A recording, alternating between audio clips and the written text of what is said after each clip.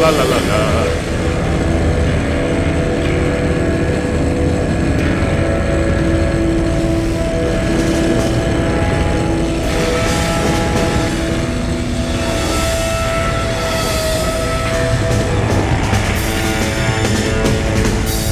This Yes. is hell. All right then.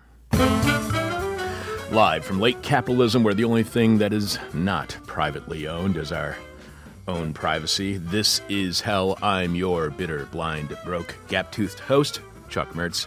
Producing this week's show, Alex Jerry, and Jonah is joining us as well. Alex, do we have any more responses to this week's question from hell, which is, what Halloween costume are you not getting in trouble over this year? Because so far, our frontrunner is David T., who said that the Halloween costume that he is not getting in trouble over this year is going as Justin Trudeau in whiteface. So somebody's got to beat that. So do you have any more responses?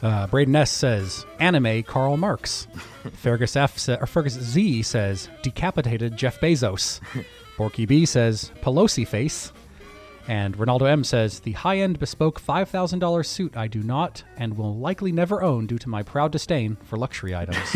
Leave your answer to this week's question from hell at our Facebook page, facebook.com/thisishellradio. The person who we think has the best response this week gets the This Is Hell Guide to the 21st Century flash drive, featuring 25 interviews we've done during the 2000s. That's kind of like an introduction to This Is Hell. If you want to turn a friend on to This Is Hell, getting the This Is Hell Guide to the 21st Century flash drive is a great way to get others into the show, and you can find it right now by going to thisishell.com and clicking on support, where you will see all of our stuff that we have for you, our listening audience. This week, we started by talking to writer and musician Luke O'Neill, author of Welcome to Hell World, Dispatches from the American Dystopia. Luke's book is a collection of essays that he has posted at luke.substack.com. You can see his most recent writing there now, and if you like it, you can subscribe to support Luke's work. Like us, Luke is completely audience-supported. After we discussed racism, fascism, war, and our carceral state with Luke, we spoke with social scientist, law, criminology, and criminal justice scholar Christine Scott Hayward, co-author of Punishing Poverty, How Bail and Pretrial Detention Fuels Inequalities in the Criminal Justice System. Christine explained how a staple of the U.S. justice system is classist, racist, and how the majority of people currently in jail have not been found guilty of the crime they are charged with, and 90% of those people are being detained because they cannot afford bail. That's right. In the U.S. justice system, bail presumes guilt before innocence. Manufacturing dissent just like that since 1996. This is hell. Coming up, protests are erupting all over the world. Not that you would know it if you watch, read, or listen to the establishment media. Uprisings are happening in the UK, Catalonia, Lebanon, Haiti, Ecuador. And we'll find out what's happening with the rebellion in Chile when we speak in a few with Bree Busk.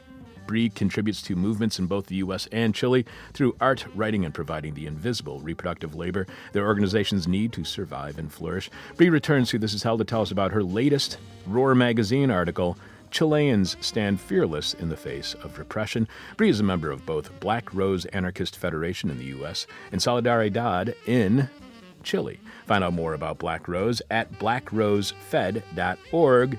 And follow Black Rose on Twitter at BRRN_Fed. We'll tell you what's happening on our bonus show tomorrow it's going to be on Friday now, Friday morning at 10 a.m. for subscribers at patreon.com/thisishell. Of course, we'll wrap up this week's show as we do most shows, and that's with Jeff Dorchin delivering a moment of truth. This week, Jeff examines some momentous events through the lens of the great emancipator, Mark Zuckerberg. After Jeff, we'll read the rest of your responses to this week's question from hell. What Halloween costume are you not getting in trouble over this year? What Halloween costume are you not getting in trouble over this year? Leave your response at our Facebook page, facebook.com/thisishellradio. And again, the best response gets our This Is Hell Guide to the 21st Century flash drive. Live from Hangover Country, this is hell. A couple days ago, a friend asked me a question I never considered, and maybe by the end of this monologue, you'll hopefully understand why I never thought about the question before, recently being asked. For my entire life, I kind of took the answer to the question for granted, to the point that I never deemed the question worthy of further reflective or contemplative deliberation. It's something I never thought about because it's something that I've always thought, if that makes any sense. Kind of like when you know something, no matter how true it actually is, an automatic predisposition that I've embraced for so long, it's become an assumption. But it's the kind of assumption that is always scary because of the speed at which assumptions can reveal me to be an ass. Okay, I'll admit I considered the question one other time in the past, but I didn't remember that conversation until this week when a friend posed the question. And that question is, so exactly how long have you been an anti-capitalist? My anti-capitalism, my worldview on everything is constantly evolving, often due to the guests we have here on the show, and I hope your views are changing, as mine are. That's the point of the whole show, to think, to learn, and to constantly grow our understanding of whatever it is we are discussing. We're not here to promote an agenda other than to learn and hopefully improve our conception of how the world works and how it should and how it could work. So while I am an anti-capitalist today in a way that is different from the past, and in the future that anti-capitalism will hopefully evolve into something better, when my friend asked me how long I'd been an anti-capitalist, I realized that I've always been an anti-capitalist, even if we didn't use that word yet. Years ago, a different friend of mine, this one now dead from what was likely a fentanyl overdose, but his politically powerful family covered it up, which likely contributed to my anti-capitalism. Years ago, after I went off on my now dead friend about how third-way politicians like Al Gore sucked, he asked me, well, what are you, a Democrat or a Republican? I replied bluntly, I'm a communist. He snapped, like the Soviet Union? And I said, no, small c communism. The Soviet Union is no more communist than the U.S. is democratic. It was all in hopes to shut him up because I've always hated talking partisan politics within the parameters of Republican or Democrat. And it worked. He dismissed what I said, and we moved on to discussing something far less upsetting to him. So it was probably about either women or drugs. But that was a very long time ago. Now this week, when my still living friend asked how long I'd been an anti-capitalist, I told him the story of how our late mutual friend asked me once to explain my politics. That story was to explain how my anti-capitalism was nothing new, not a fad. That said, my understanding of capitalism is far more in-depth and nuanced than it was before I started doing this show, which means it's certainly different today, and will always be morphing and improving, at least that's what I hope. But I kept thinking about the question long after my friend headed home. I kept going backwards in my mind's time machine, cycling through my memories, trying to figure out when and where and how my anti-capitalism started.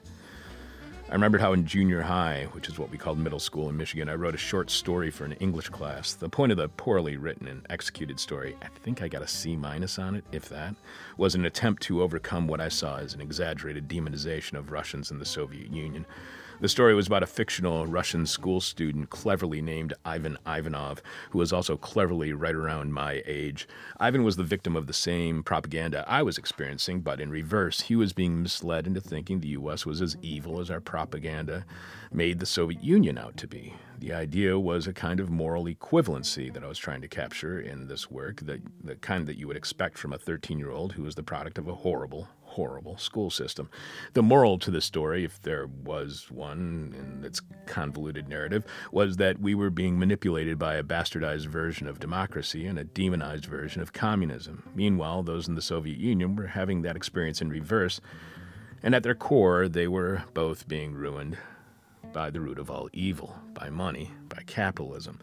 But my time machine kept going in reverse. And that's when I started thinking about the root of all evil, and that's when I realized when my anti-capitalism began. And you can blame my anti-capitalism on Jesus H. Christ. I was raised Catholic, and it had a huge impact on me as a kid. I thought it was all literally true, even the parts that contradict the other parts. I was lucky enough to have a priest who came in from South Africa, had been there for about 10 or 11 years, but he had embraced liberation theology. And seeing Christianity put into a practical form on the ground, that really, really excited me. The Bible story, again, raised Roman Catholic, you don't read the Bible story as much as you read Bible stories written by the Catholic Church. The story that had the greatest effect on me was the story of the money changers in the temple. I always loved the action hero sequences in Bible movies when the actor playing Christ would enter the temple and start violently upending tables. To me, Christ kicking tables and kicking ass, those things were awesome. Then there was the story of Judas betraying Christ and how Judas was given 30 pieces of silver for his betrayal. In the movies, even the Roman centurion who pays Judas is disgusted by Judas's betrayal. Judas takes his own life when he realizes what he has done. And he did it all in the name of capitalism. Those stories instilled in me an anti-capitalism, a thorough belief that money is the root of all evil, which I'm pretty sure is also somewhere in the Bible, but again, Catholic, so not into reading the Bible. The Pope does that for us. So how long have I been anti-capitalist? As long as I can remember. That said, the anti-capitalism I am afflicted with today, is far more informed, far more learned, has a far greater understanding of what anti-capitalism is than any understanding I had in the past. And now you know. Remember, if you have a problem with my anti-capitalism, blame Jesus Christ. I dare you. You are listening to God's favorite radio show, Prove Us Wrong. This is Hell. Coming up, protests in Chile, a moment of truth on Mark Zuckerberg, and the winner of this week's question from Hell. Protests are happening all over the world. Not that the U.S. media has noticed. Here, returning to This Is Hell to tell us about one of the many uprisings happening right now, American anarchist living and working in Santiago, Chile, Bree Busk is author of the Roar magazine article, Chileans Stand Fearless in the Face of Repression. Welcome back to This Is Hell, Bree. Thank you. I'm so happy to be back here again. It's really great to have you on the show. You can hear Bree on our show back in March. We had this fantastic conversation with Bree about a couple of other articles she wrote for Roar magazine. One's called Chile's Feminist Inspires a New Era of Social Struggle, and Chile's feminist movement is here to stay. Why don't we just start right there? How is that feminist movement, that March 18th movement that we were discussing back in March, how is that movement having any effect, any impact on the current protests happening in Chile? Well, I would say there are definitely a lot of forces in play right now, and the feminist movement is one of them.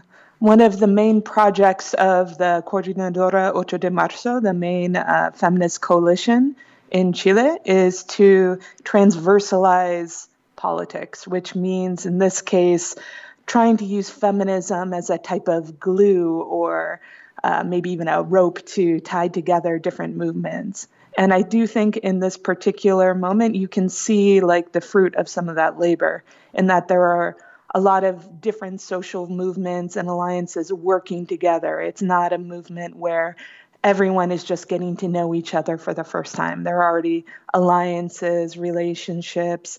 People are able to join together, and they're not starting from scratch. So you could see that especially right now that we've moved from maybe the intense heat of insurrection to kind of a building phase where people are trying to make a plan for what comes next. You can see that the feminist movement is one of the forces introducing demands, helping connect people together in projects, and And you write about how, once again, Chilean students have opened the floodgates for a population exhausted and indebted by decades of neoliberal policies. But you point out that the students have been protesting for quite some time. This is nothing new with the students. Is the feminist movement having an impact on the students who've been protesting before the feminist movement, the particular feminist movement that's happening now started? That's a good question. I would say that the students are also influencing the feminist movement. Last year, in 2018, it seems like it was a million years ago now, it was the university students more than the high school students who were maybe protagonists in the feminist movement, although the high school students were absolutely active at that time as well.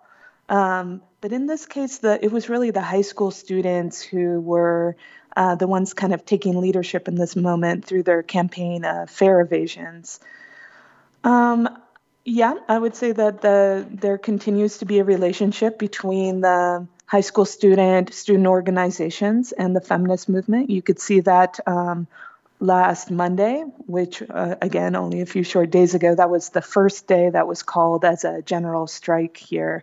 You saw the spokespeople of the feminist movement, of the student movement, of health organizations, of organizations against the pension system, all together in one big press conference, coordinated, calling for the general strike on Monday.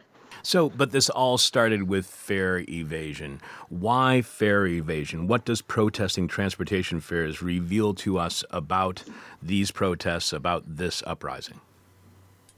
As I discussed in my article, fare evasion was really like more of a token issue. It wasn't a really big raise. In fact, it was only 30 pesos, which is, I could find that in my couch cushions, no problem. And that fare increase wasn't even going to affect the students who all have their own separate card that they use with a reduced fare. So for them, it was really about a broader protest, that using that as a way to talk about the overall cost of living, especially in the capital city, where everything is expensive, from food to rent to transit to all the basic things that you need to live. And I think the students were already angry. They had a hard year, the high school students, and it was just a moment for them to do what they do best, which is to be young and feisty and to break rules and to organize in mass. That's the inheritance of the student movement going back many decades, is that they feel like they could be the first ones to take risks and step forward, even for issues that don't affect them directly, because they have a systemic analysis that shows how things like privatized education are very, very connected to things like the cost of living and other privatized institutions in Chile. So why would students, I actually had two questions here, and you're kind of going between two. Why would students raised with the legacy of Pinochet and the constant of neoliberalism, why would those who have been raised within such hyper-individualism end up supporting causes that do not directly affect themselves? Wouldn't you think that the culture of neoliberalism would inculcate within these people an individualistic idea, not a collective idea? Well, I would say that absolutely exists too. There are definitely two strains in the current uprising. You have people who maybe have an individualistic mindset, who wanted to live the Chilean dream. They thought that they would be able to maybe pay a lot for their education and go into debt, but that they would get a good job, a good professional job, and they would do better than their parents did. But that is even less true in Chile than it is in the US. So some people are rebelling from the perspective of they didn't receive what they were promised. They were promised a dream of where they would be able to participate in the economic success of the country, but only to discover that success has really been limited to a very small class of people. So on the other hand, we have the politicized students who are coming from a leftist tradition, and they never believed in the system.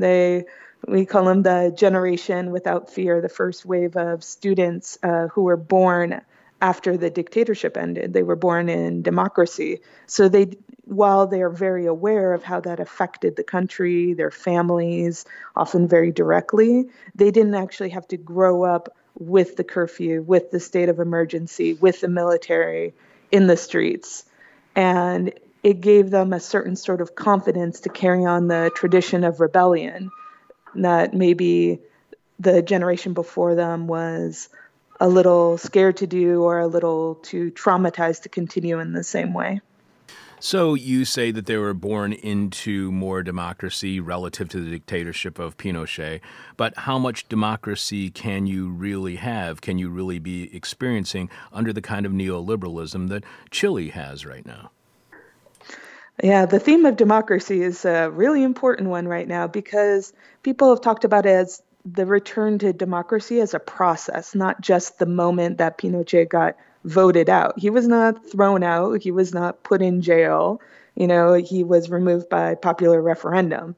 And there wasn't such a strong break, after that moment in 1989 and 1990. So people talk a lot about 30 years, the 30 years since the end of the dictatorship. This was supposed to be the period of democracy or of democratization. But with so many structures in the government, the constitution, the system, and the economic policies introduced by the Chicago Boys, the neoliberal free market economic policies that are still alive and well today, it's sometimes people would say that they feel a little bit more continuity with the dictatorship than, you would expect. You write that President Sebastián Piñera has responded with force, resorting to levels of repression reminiscent of the brutal Pinochet dictatorship that ruled the country from 1973 to 1990. Is that popular? How popular is repression in Chile, seeing as how, as you were saying, they didn't have a clean break from the dictatorship from Pinochet? So how much is that repression still popular in Chile? Well, it was the wrong choice. I think Piñera probably was receiving a lot of criticism, even from his best friends in government, for calling for a state of emergency, because it immediately made people who maybe were possibly not so interested in the fare evasion campaign or who were apolitical in general, maybe they felt obligated to respond once they saw literal tanks in the street and a curfew was called. People are alive today who had to suffer under the dictatorship, and it's not an exaggeration to say that there is collective deep trauma around that. And people who could have ignored protests, because there have been protests in Chile forever, right? Even during the dictatorship, even after the dictatorship, there have always been social movements, big rowdy protests. But to see the army put back in the streets and being told to stay at home, that was something that people absolutely couldn't stand. So I think Piñera's choice to do that really threw gasoline on the fire. People were not intimidated at all by the curfew. People enjoyed breaking the curfew. People set up barricades. People challenged the army. It had the opposite effect. It did not calm things down at all. It really just made people much, much angrier. How much do you think neoliberalism needs to be enforced? The only way that it can stay sustainable is through brute force.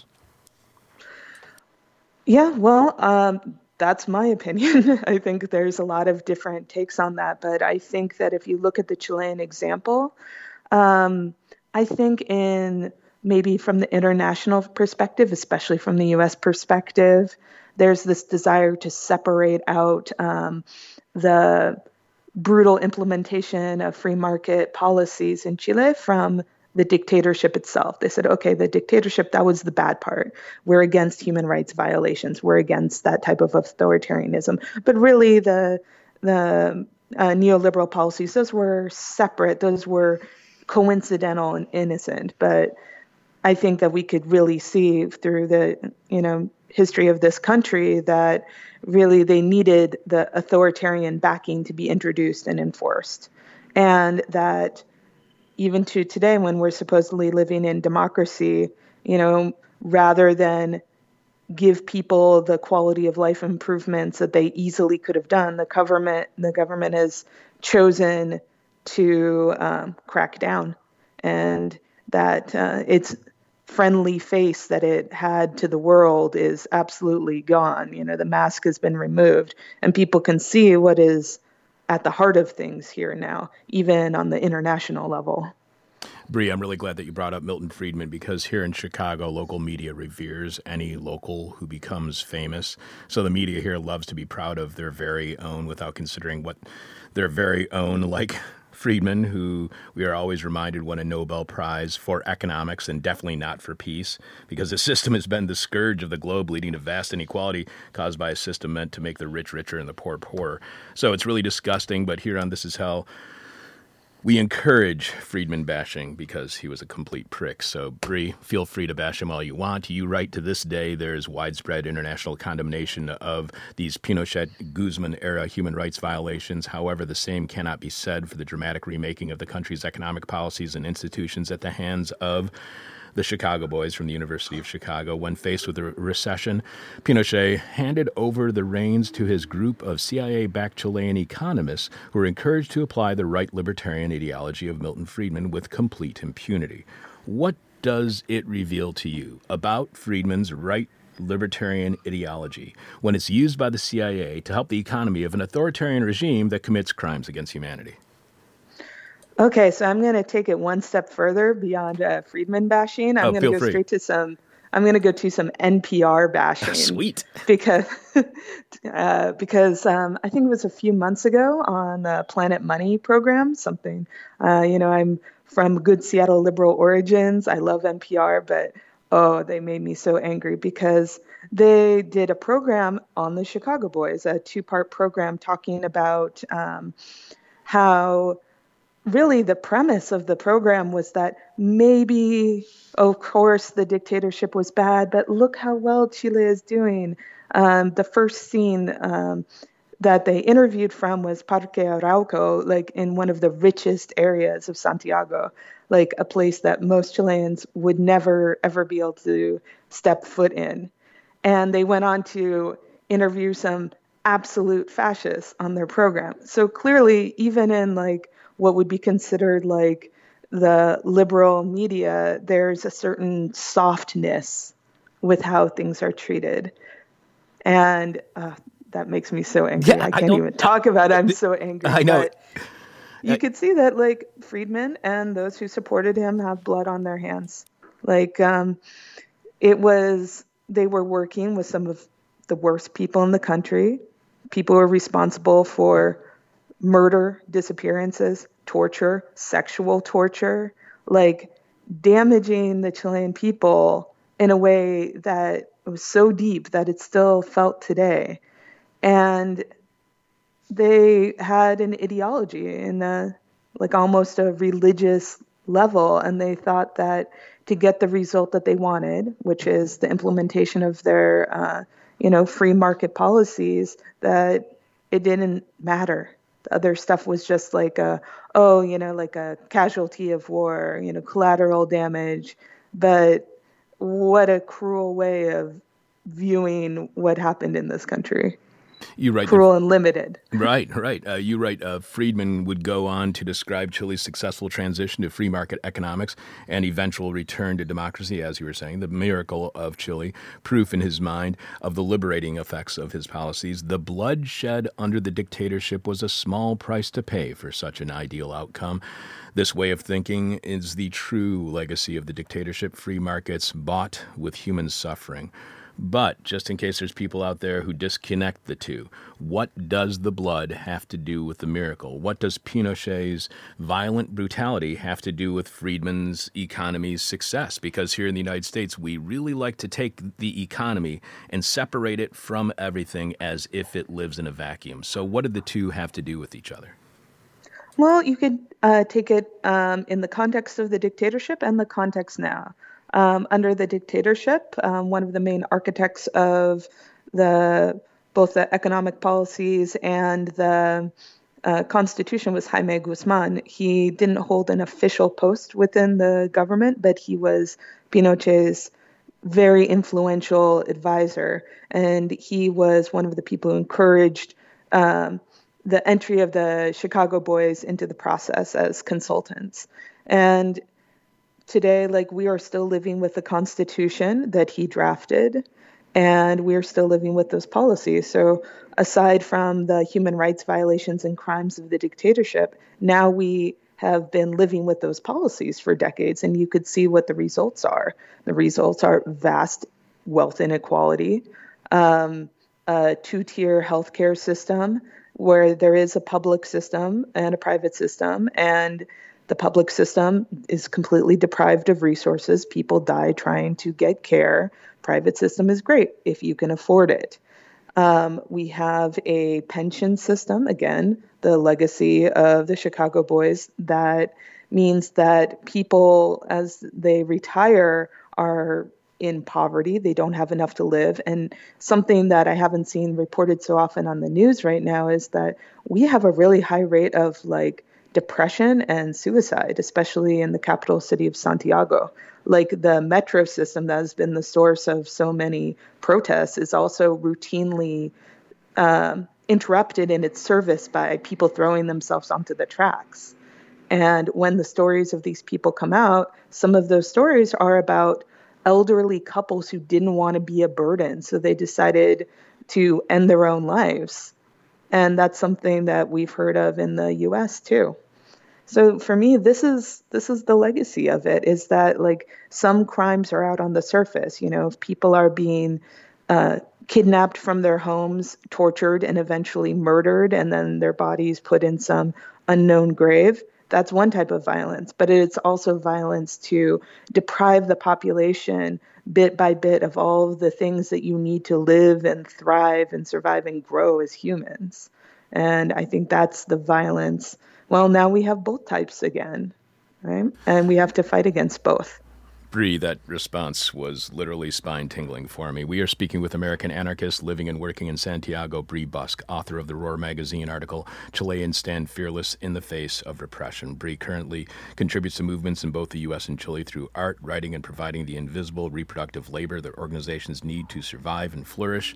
She's a member of both Black Rose Anarchist Federation in the U.S. and Solidaridad in Chile. You can find out more about Black Rose at blackrosefed.com. You write during their 17 years in power, so that's from 74 to 1990, Pinochet and advisor Jaime Guzman attempted to eradicate every trace of communism from public life. This took several forms, the most memorable being Pinochet's campaign of terror against all leftist detractors, consisting of kidnappings, torture, assassinations, and mass detention. All supported, if not funded, and facilitated by the United States. What impact has that had on the way Chileans view the U.S., and considering the recent protests, the view they have of U.S.-style neoliberalism, which is the kind the U.S. is exporting and imposing on South American nations, even up to this day? Well, again, I think we have that sort of two levels of response when we're talking about orientations towards the U.S. On one hand, you do have people who criticize it quite rightly for its history of imperialism and regime change, interventions in foreign governments, and also the kind of predatory economic policies towards Latin America from time immemorial, of course. And then you also have another layer of people who want nothing more than to leave this country to go and live in the U.S. When I first came here a little bit more than 4 years ago, I didn't really have the culture shock that you would expect going from one hemisphere to another. There were so many things here that seemed so familiar. The privatized education, I could complain about my student debt with other people. Like, there were so many things that just seemed just like the U.S. And at the time then I was like, why is that? But then I realized that through globalization and through the intervention of, installing the dictatorship here and the economic policies, the U.S. is very influential. People go and see Hollywood movies here more often than they see Chilean films. English is the main language taught in schools with different degrees of success. And, what else? What was the second part? Sorry. What I was going to move on to was actually the economy is stable. You point that out, and the poverty rate is dropping. So why isn't that enough for the protesters? Well, it's what I said before about the unfulfilled promises, is that as people see improvements, they can see that gap widening, right? Like, if you are living in one Chile, your life really isn't so bad. You live in a safe, wealthy neighborhood. You might never even need to go downtown. Your kids go to private school. That school will guarantee them access to the best universities. Then maybe they'll do a year abroad in Europe. They'll come back, get plugged right into a job in one of the country's big companies or firms. And for them, it feels like it's working out really well. But for a lot of people, some didn't trust the system from the get-go, but a lot of others thought that maybe things would be able to be a little different, that we would move more towards democracy, that the wealth and security that the country was gaining would be maybe distributed a little bit more, that there would at least be more trickle down than there has been. And while I think people do appreciate the level of stability in the country, it just hasn't been enough. It hasn't been enough for people, especially when they expected the left-wing governments, like, for example, the governments of Michelle Bachelet, to be more responsive than the right-wing governments.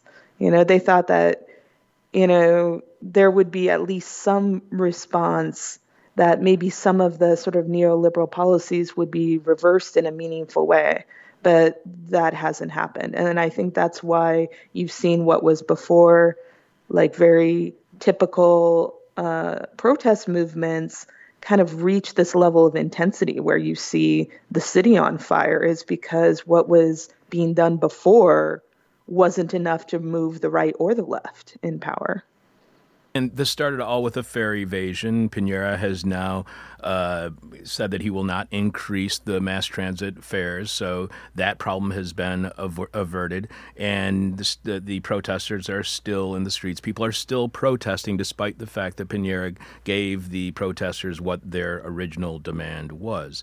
How did it move from a fare evasion to a general strike? Why wasn't getting rid of the fare increase enough for the protesters, and how did it move from being a fare evasion to a general strike?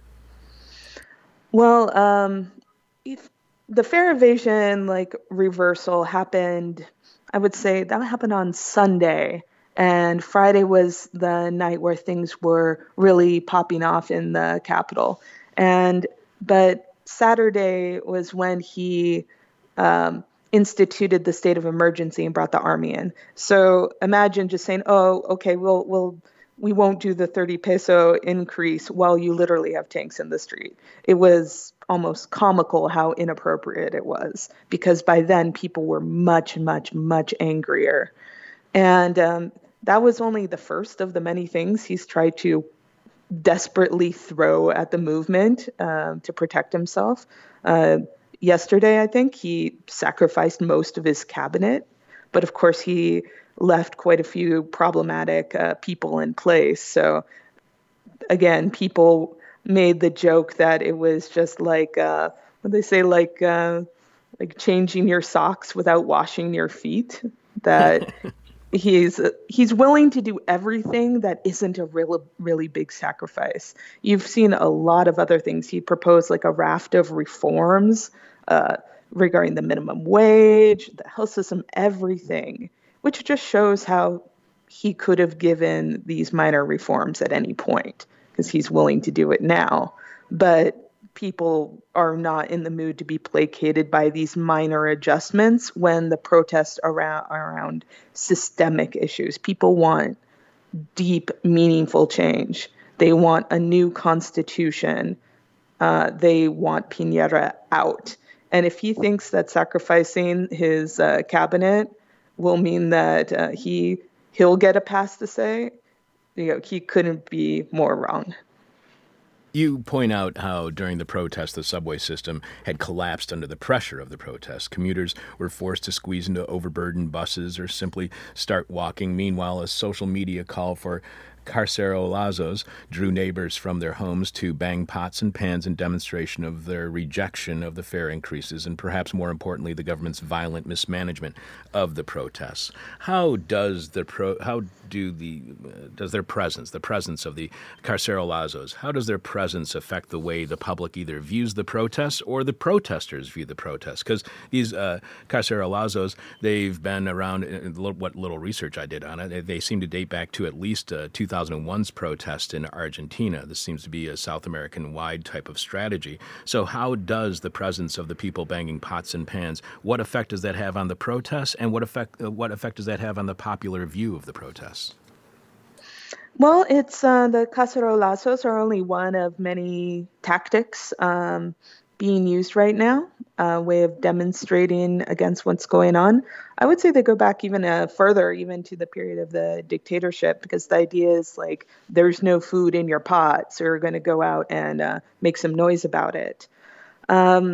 It's a tactic that has been used in other political moments, even in the past couple of years. Like they say, come out, peacefully protest, bang your pots and pans in a public area to, make a big, loud, noisy call to action around a particular issue. But what I think was really fascinating about how that worked in this particular moment is that in addition to having sort of specific pre-planned cacerolazos and saying, like, for example, someone would put out a flyer saying, let's all meet at this day and time in this location. There was also a lot of just kind of spontaneous ones happening. And when you hear some banging in your neighborhood, some pots and pans clinking together, you put your head out your window. And then maybe you walk out into the street to join people. And so there was also this really beautiful, spontaneous aspect of it that you saw emerge last Friday of neighbors leaving their houses, following the noise to join together. Maybe people who weren't planning on participating originally were encouraged to do so by their neighbors. And then these became, in many cases, regular meetings where maybe you would meet to talk before that. And it's been a way of, facilitating relationship building between neighbors. It became kind of public areas of gathering, like in my neighborhood. I've met my neighbors, like, for the first time, people from all over the area who are all concerned about what's going on. And what started as us just getting together to make some noise right before curfew every night has now become a regular meeting, an assembly where we're talking about what we want in our neighborhood and for the country. And that's been a really beautiful development of direct democracy that's happening all over the city, and I imagine at this point all over the country. I'm telling you, spine tingling. You're making my spine tingle every time you respond. You write, rather than acknowledging the deep dissatisfaction that gave rise to the uprising, Piñera chose to focus on the looting and vandalism, even going so far as implying that greater forces might be at work behind the scenes. Bree, what greater forces are at work behind the scenes, according to Piñera? It's got to be Venezuela. Yeah, there's a tendency here to think that the communists are out undermining the government. I don't really think Nicolas Maduro has the resources or the interest to launch some sort of big anti-government insurgency in Chile. That's pretty comical, but on one level you can just laugh at it because it's like a sign of the weakness and desperation of the government right now that they're trying to put out these conspiracy theories. But it could have some real consequences because Chile, like many other Latin American countries, has taken in a lot of people from Venezuela, people who came here because of the unrest and lack of resources in Venezuela. So we have a huge migrant population. And now it's like, I think this is a tactic that many people are familiar with, especially in the US, is that in times of unrest, instead of looking at the structures of the government and economy, they point to a scapegoat. And the idea of trying to play on people's nascent or even overt xenophobia to kind of distract people from the legitimate demands in the streets, that tactic has been around for a long time. And also, I think that the government, Piñera and others, are trying to create a narrative of the good protester, bad protester, the one who burns barricades and the one who peacefully marches. But the truth is that sometimes those people are the same people, that there's a widespread variety of tactics here, and that you can't start dividing people like that, because people are not divided. People are united around these demands. And whereas maybe not everyone agrees with, the tactics of setting fires or building barricades, people are certainly more sympathetic to the people who are doing that than the government. You write, in a country with 1,000 political chants, protesters have returned to one penned during Salvador Allende's popular unity government and popularized after the fall in 1973. Again and again, the streets echo with a phrase that binds the struggles of the past to those of the present, and that is, the people united will never be defeated. But sadly, Allende was defeated with the help of Henry Kissinger, the CIA, and assassins.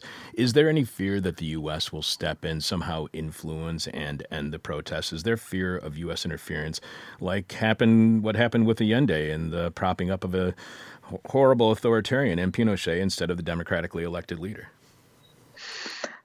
I haven't heard anything like that, either as a rumor or in analysis. I don't think that is the biggest fear. I think that the real danger is more that right now the government is trying to outlast the movement. I heard someone make what I thought was clever observation, is that Piñera, he's a businessman, and for him, he's doing what a businessman would do while the workers are on strike, try to kind of hunker down, win the war of the narrative of things, and tire people out.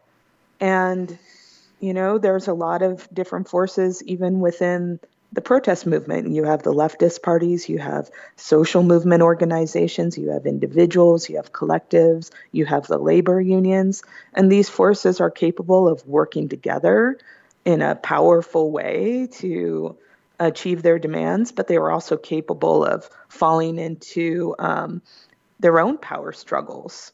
For example, on the left, on the left wing and left wing parties, part of the government, this could be their moment to try to leverage the energy of the protest to get a better position for themselves. So I think we are our own danger in this moment. And my deepest hope is that the people united through direct democracy will be able to remain in the reign, in the saddle, holding the reins of this movement, this insurgency as it goes forward. Instead of falling victim to despair and futility, we were speaking with Corey Robin just recently about his book, The Enigma of Clarence Thomas, and he was talking about the conservative political strategy, the right-wing political strategy of giving everybody the impression of despair and futility, that nothing can be done, that everything is set in stone forever. Do you see a process within Piñera's policymaking where he seems to be trying to foment despair and futility amongst the Chilean people to end the protests? Well, I think the despair and futility was there before. That's the result of these policies that have been affecting our lives. Feeling poor, broke, out of a job, not being able to live off of your job.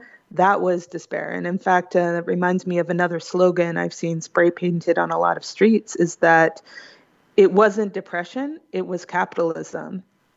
And that sums up the sentiment that so many people thought that it was about their own individual suffering, their own mental illness, their own inability to cope, that it was their fault that they weren't able to make it under this current system.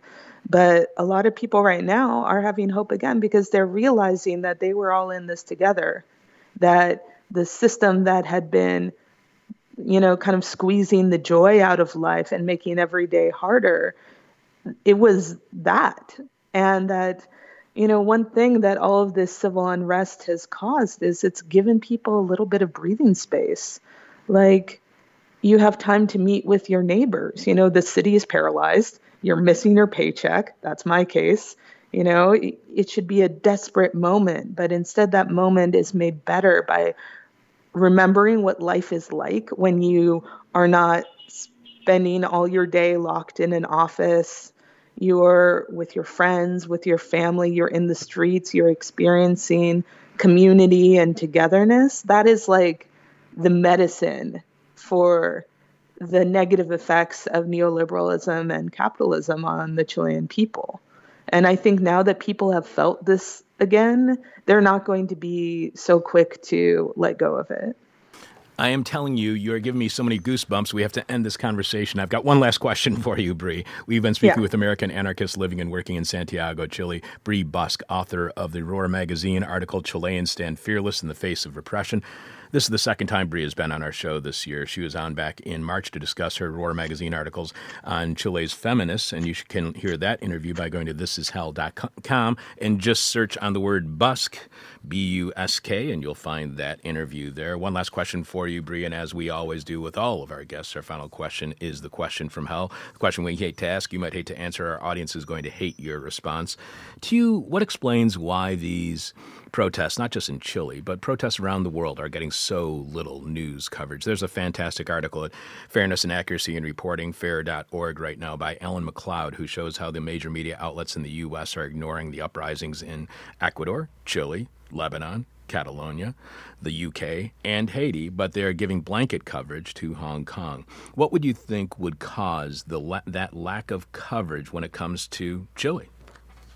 I think I read that article, and I definitely support that analysis. And the idea is that this is a movement against capitalism, against the cruelty of capitalism, against a system that deprives people of, of everything that they need to live and thrive. And I think especially in the U.S. context, let me tell you, things are a lot closer here to what we have there. The only difference is here people are striking back against it. And if I was someone who wanted to preserve the status quo, especially in the US, I wouldn't want people to be hearing about the critiques and movements happening in Chile either. And particularly, I want to give a shout out, that's a hilarious way of putting it, but I want to make a statement of solidarity with the people of Haiti. We have a growing Haitian migrant community in Chile. It's been a big site of migration. Haitian migrants here have a really hard time. They don't just experience the effects of xenophobia that other migrants face, but they also are like a racialized migrant population. And they are really, having a hard time of it here. But many people are stepping up, even at the risk that participating in protest means as a migrant. They are advancing their demands. And I would say, we have more in common with each other than not. And I hope that what is happening here can continue to connect with the similar struggles around the world. And I would really like something to happen in the U.S., so get on that. I will. It's on my to-do list right now, Bree. Thank you so much for being back on our show. You have an open invitation to being on here whenever you'd like to talk about whatever you'd like to talk about. Thank you so much for being back on our show. I really, really appreciate our conversation today. Thanks. It was a great experience. All right. Take care. Putting people before profits, which turns out to be a horrible idea. This is Hell. Thanks to everyone who went to thisishell.com and clicked on support this week to check out our This Is Hell trucker caps, coffee mugs, t-shirts, tote bags, and the This Is Hell Guide to the 21st Century featuring 25 interviews from the 2000s. It's kind of an introduction to This Is Hell. Thanks for visiting our store at thisishell.com. When you click on support, it goes to Brett and Magnificent Me, and everyone who stopped in. Your orders are being fulfilled as we speak. Coming up during the Moment of Truth, Jeff examines some momentous events through the lens of the great emancipator, Mark Zuckerberg. Alex, do we have any more responses to this week's question from hell, which is, what Halloween costume are you not getting in trouble for this year? Oh, yeah. What Halloween costume are you not getting in trouble for this year? Mark C. says, Hillary's face. Rich G says, every year I dress up as Godot. I like to make people wait. David S. says, a peach, formerly known as flesh, Crayola crayon. Sounds like something a serial killer would have scrawled on a wall, David. Back. What was that again? A peach, comma, formerly known as flesh, comma, Crayola crayon. Oh, a peach crayon. Yeah. Oh, okay. And who is that? That scared me. David S. Right. David S. Lawrence M. says, the specter of communism.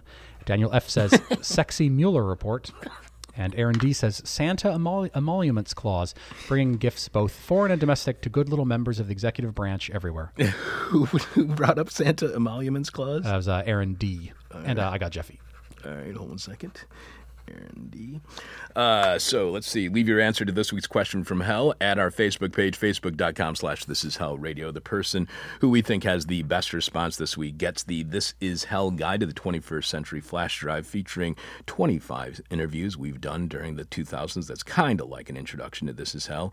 If you want to turn a friend on to This Is Hell, getting the This Is Hell Guide to the 21st Century flash drive is a great way to get others into the show. I want to quickly announce an unannounced new segment here on This Is Hell. In other words, this will probably never happen again, but there's just something I had to get off my chest. I called the segment Questions Chuck Would Like to Hear at a Press Conference. This week's press conference is any with California fire officials who are representing the government in response to fighting California's massive wildfires that really aren't all that wild, as they are fueled by human contact, like homes in newly developed areas that act like firebombs and power lines to those homes, and throughout the region that act like wicks. That's why the whole thing's burning up. Wildfires, and we're fueling them. So the question I would like to hear the media ask is, how many and what is the proportion of firefighters fighting the wildfires that are prisoners, that are prison inmates? Follow that up with, how much do they earn for fighting fires? Next, ask how well are they trained. Then let them explain why we need trained firefighters who we pay at a higher rate to fight fires when we can simply have low-paid prisoners. They'll likely say that they need highly qualified firefighters, so follow up with, if they need to be so highly qualified, then why are you using prisoners? So that's a new segment we may or may not ever go back to again. Questions I'd like to hear at press conferences. Our weekly Wednesday evening meet and greet, This Is Hell office hours, happens tonight at Carrie's Lounge, 2251 West Devon in Chicago's Little India neighborhood. More than a meet and greet, This Is Hell office hours are a think and drink with an emphasis on drink. Join us each and every Wednesday evening at Carrie's Lounge, 2251 West Devon, the bar downstairs. From this here studio, we'll give you This Is Hell's advertising stickers and show-related books just for dropping by. That's This Is Hell office hours tonight at Carrie's Lounge, 2251 West Devon. Coming up, a moment of truth with Jeff Dorchin, and then we'll tell you what's happening on make that Friday's Patreon podcast at patreon.com/thisishell, as well as what's happening on next week's show. Live from land stolen from the natives, This Is Hell. Alex, I know you have Hefe on the line. 1, 2, you know what to do now. One more time. The moment of truth, the moment of truth, the moment of truth, the moment of truth, the moment of truth, the moment of truth, the moment of truth, the moment of truth, the moment of truth, the moment of truth, the moment of truth, the moment of truth, the moment of truth. Hot or not? Welcome to the moment of truth, the thirst that is the drink. I heard a remark the other day.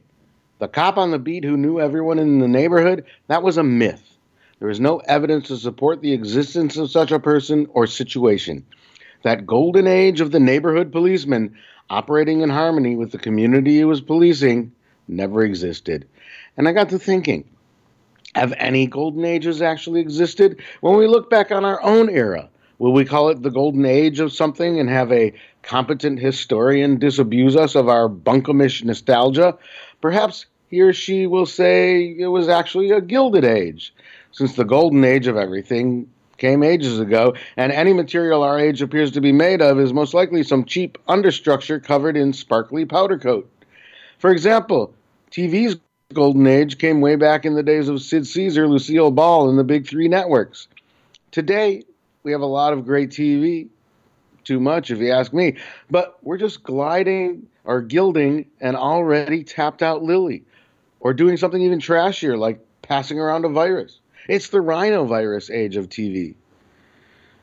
Of what is our age made generally? Corn, dairy, pollution, maybe information. Some say this is the information age. We are stuffed to the gills, even beyond our vestigial gills, that is our inner ears, with it. If you consider lies information, which I guess they are, kind of, is this the age of lies? But no, every age is the age of lies. It must be something uniquely of this era that is not also a false representation of itself. But what?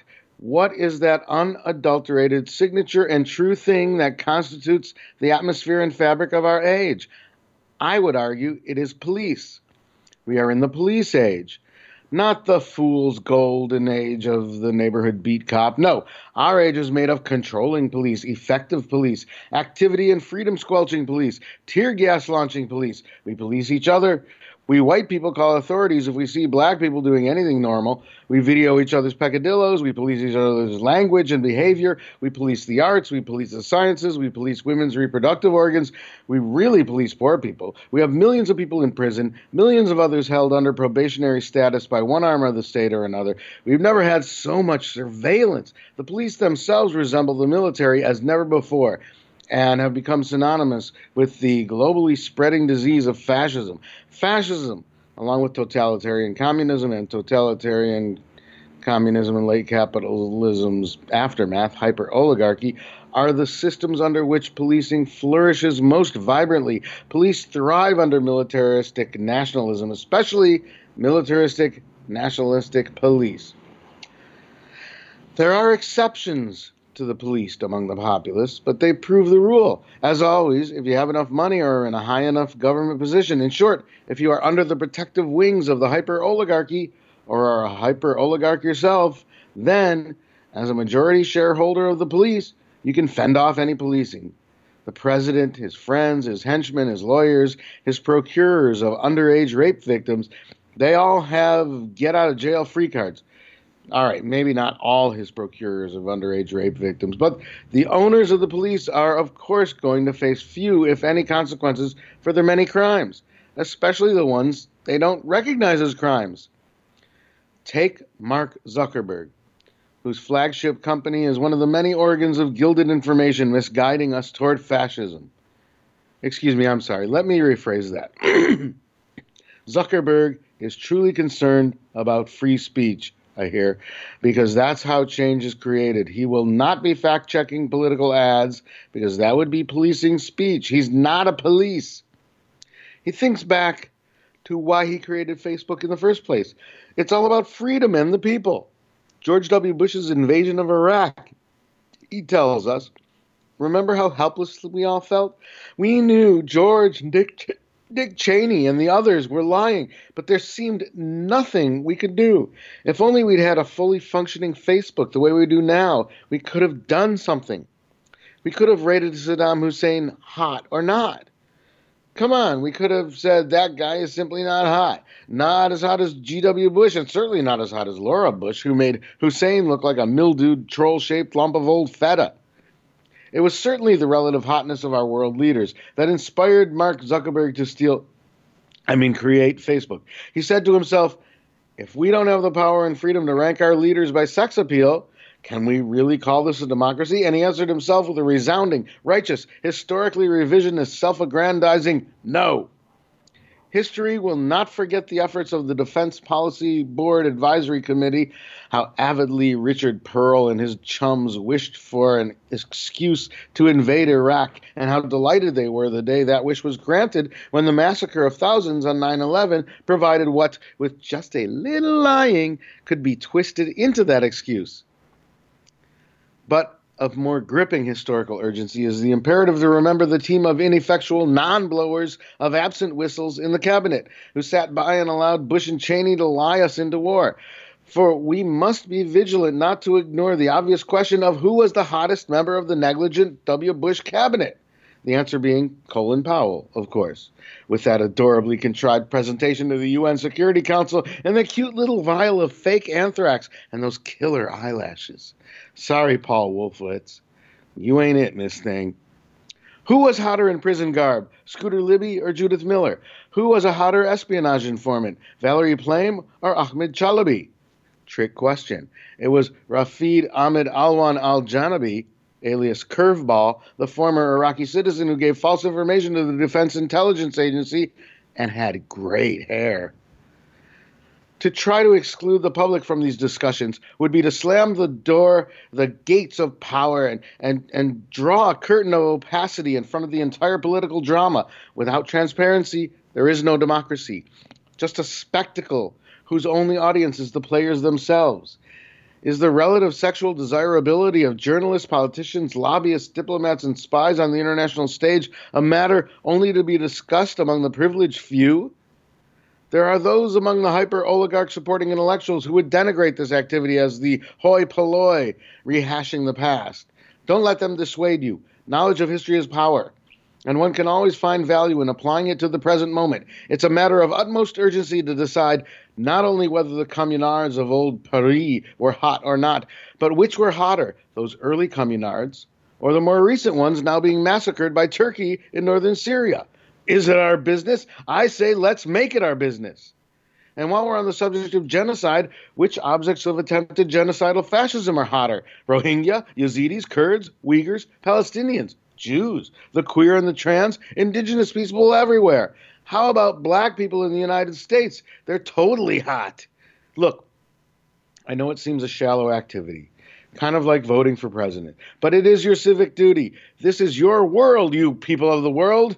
If you want it to be a democratic one, or at least one in which regular non-superprivileged people also have some say in the way it's run, you have to get in there and get your hands dirty, or get your dirty hands on the levers of power like a snotty toddler spreading his germs all over everything. What I mean is, what kind of a world would it be if only oafish, boneheaded fascists could put in their 2 cents about who was the hotter, oafish, boneheaded fascist, Trump or Boris Johnson? What kind of a world would it be if only creepy colostomy nozzles were allowed to have an opinion about the relative repulsiveness of Rush Limbaugh or Laura Ingraham? What kind of a world would it be if only narcissistic, vapid billionaires could weigh in on how much hotter Elon Musk is than Mark Zuckerberg? And who has developed the hotter surveillance software? The better to police you with, my dears. Zuckerberg with his social media spying, or Jeff Bezos with his home invasive automaton, Alexa? Siri, what do you think? Come on, people, weigh in. Don't let it be said that Zuckerberg weaseled control of the social media landscape for nothing. What's a current issue? Wealth inequality? America's economically punitive healthcare system? Or America's economically punitive criminal justice system? Pineapple on pizza? Or, hey, how about global warming? Hot or not? If you don't decide, the billionaires will decide for you. I mean, they probably will anyway, but we should at least try. It's like the lottery. You can't win if you don't play. And you can't be a good citizen of a charade if you don't play along. This has been the Moment of Truth. Good day. That was spectacular, and the fact that you got over your hiccups throughout the Moment of Truth was really good. I would have had to have stopped. I cannot. I have this whole paranoia that whenever I get hiccups, I'm going to be that person who has hiccups for the next 47 years. So I immediately drink like 24 ounces of water while holding my breath to get rid of the hiccups. And my girlie's always yelling at me about it because it's a disgusting thing to watch. And I totally have that paranoia. So congratulations that you can control your hiccups, Jeff. Well, thank you, Chuck. That was a spectacular Moment of Truth, by the way. Thank you. Oh, and on the prison firefighter thing, they get paid very little. Yeah. Breaking news.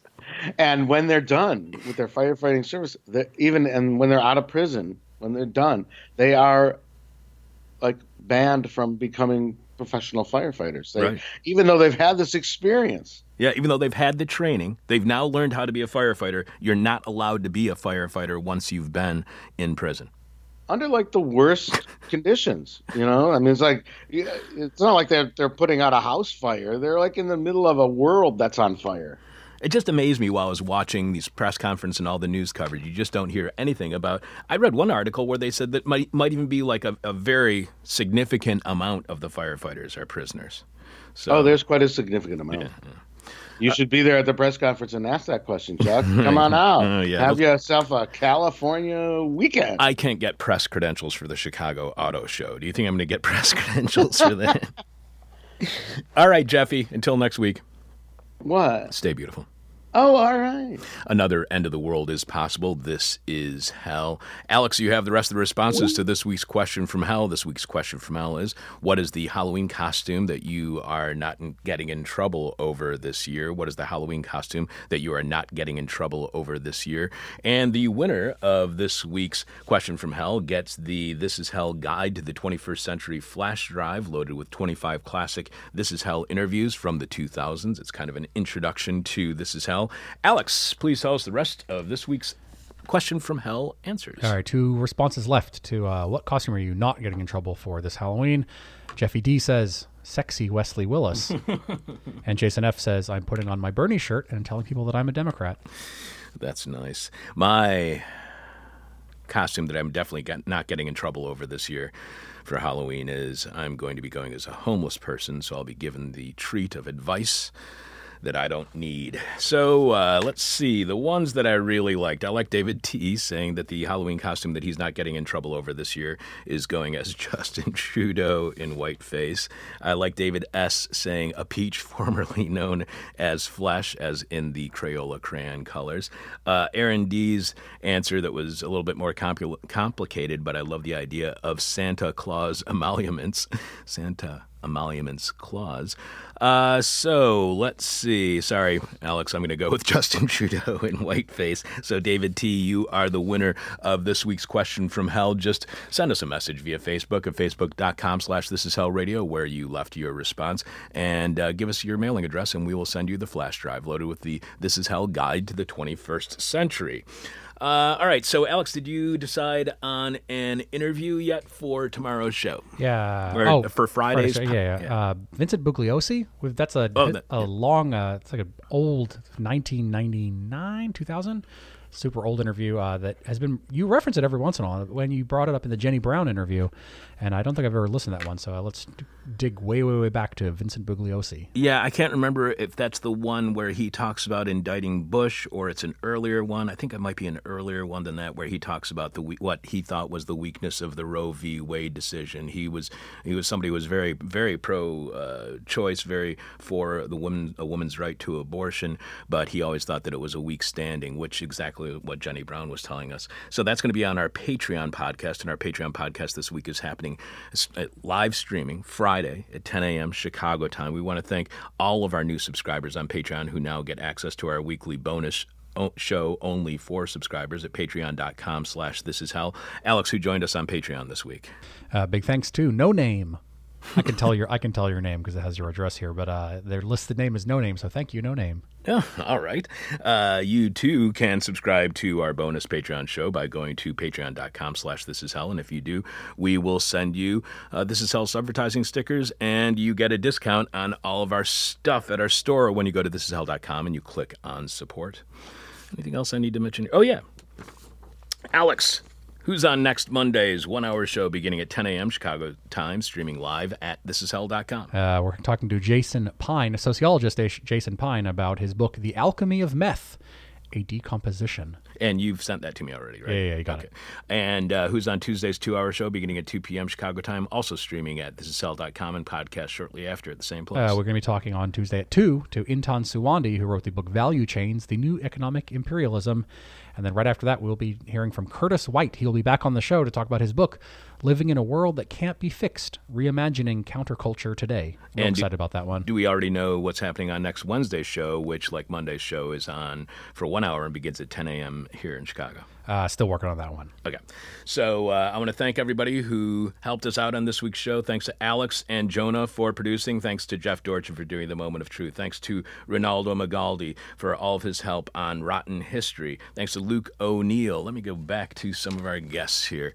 Thanks to Luke O'Neill, who is a writer and musician and author of Welcome to Hell World Dispatches from American Dystopia. You can find his work at luke.substack.com. Thanks to Christine Scott Hayward, co-author of Punishing Poverty, How Bail and Pretrial Detention Fuel Inequalities in the Criminal Justice System. You can follow Christine on Twitter at @CScottHayward. And thanks to our guest today, American anarchist living and working in Santiago, Chile, Bree Busk, author of the Roar magazine article, Chileans Stand Fearless in the Face of Repression. Anybody else I need to... this week's hangover cure is the Portuguese favorite, Francesinha, I guess, maybe, possibly, I don't know. Listening live is better. Bumper stickers should be issued. This is Hell. I'm your bitter, blind, broke, gap-toothed host, Chuck Mertz.